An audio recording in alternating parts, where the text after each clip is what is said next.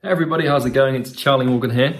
Welcome back to yet another video for the YouTube channel. And there's me kicking my tripod. Not even 10 seconds in, I'm already making a mess. I hope you're all well. Today I want to talk to you about a quote from Napoleon, which might sound like a bit of a weird stretch to connect that to business, but it's actually pretty cool. And I found this to be an extremely useful thing to understand to grow my business. For those of you who don't know who I am, my name's Charlie. Built and scaled an agency to 7 figures. I've also built and scaled a coaching business to multi-7 figures. And now I help other people build and scale those businesses. And I also have a cool YouTube channel, or well, I think it's cool. It's probably not very cool at all, to be honest, where I help other people and I want to try and help you grow and get more clients. Napoleon once said that if you want it done, then go. If you don't, then send. What that means is if you want something done, then you have to do it yourself. But if you don't want something done, then you can send someone to try and do it for you, but they probably won't. The reason that I'm recording today's video is because a lot of people are always seeking a done-for-you solution to a problem in their business. And there's nothing wrong with that, because you can't overextend this quote from Napoleon, the angry little man that he was, because you have to delegate and hire and employ. So like if you just believe that quote and took it at face value all the time, you'd never hire sales reps, you'd never be able to scale a sales system, you'd never hire account managers, you'd never do anything. You'd want constant control all the time. But I think what Napoleon was referring to was things of extreme importance, or things that really move the business forward, or things that you should be responsible for.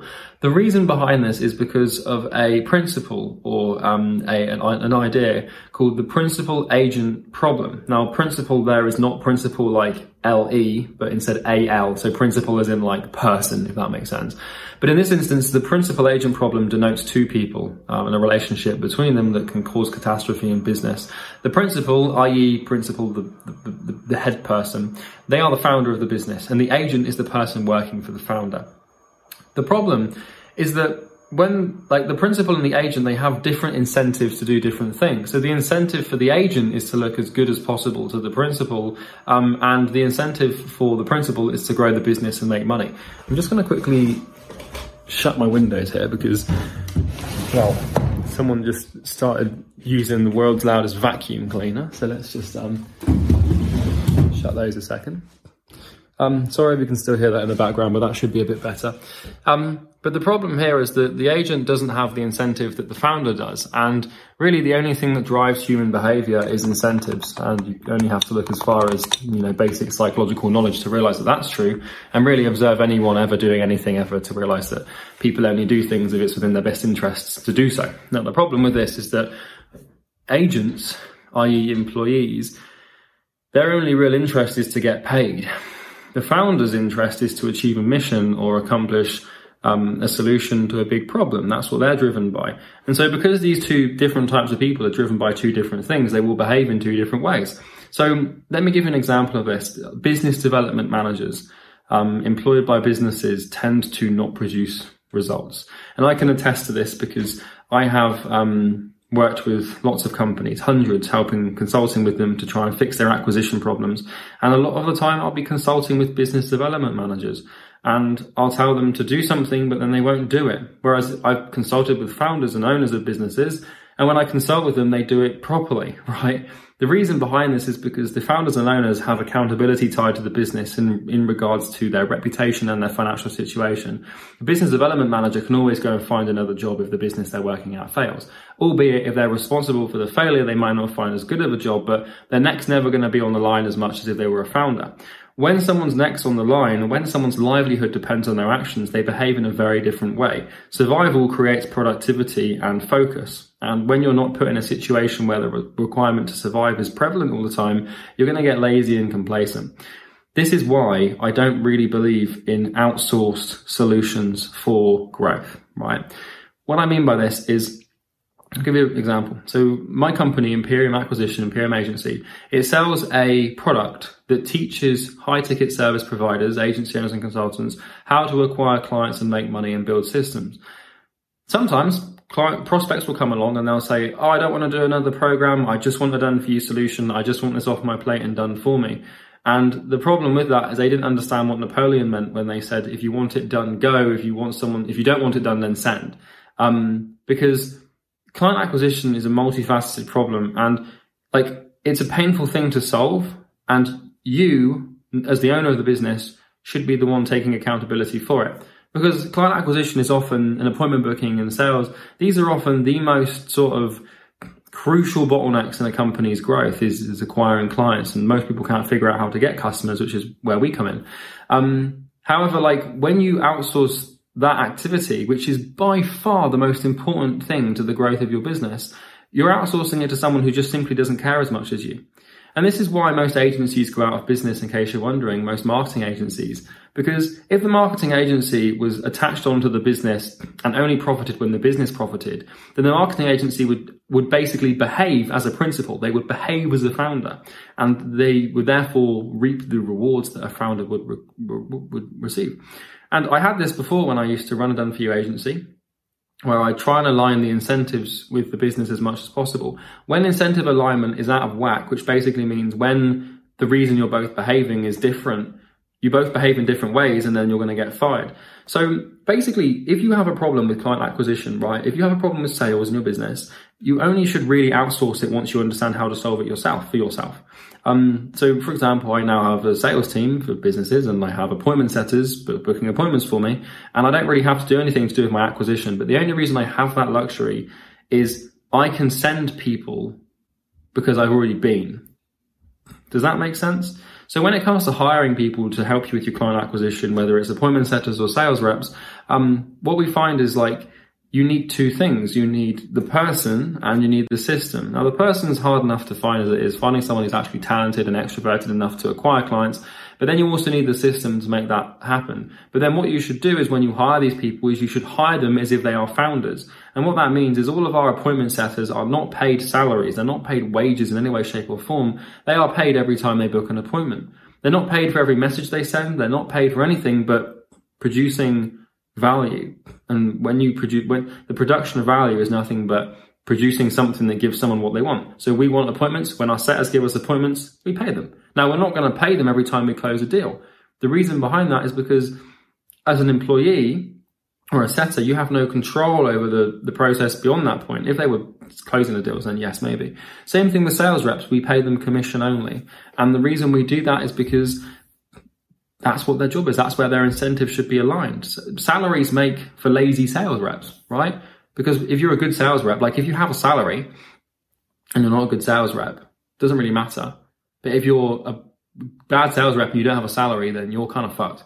So be very wary of any salesperson that wants a fat salary, because it's like, well, why? Like, the best sales reps in my experience are those who just try to negotiate commission increases, not salary increases. And it's pretty obvious why. After a few years of experience working with salespeople, you'll be able to realize that. So basically, if you have a big problem in business, and it's a huge, big problem, then you should be the one that's tackling it. You should not try and send someone to do it for you, because it won't be done. And with our program with Imperium Agency, the only times that our program hasn't worked for people is when they've sent, not gone themselves. So like, they hop in and then they're like, oh, I haven't got the time, so I'm going to get a business development manager to do it. You're like, okay, you can try it, but they're not the founder. They don't really care about the business. They care about the paycheck. Sure, they might want to see you succeed and grow, but they're never going to be working. They're going to be clocking out. Right? As an entrepreneur, we can't clock out.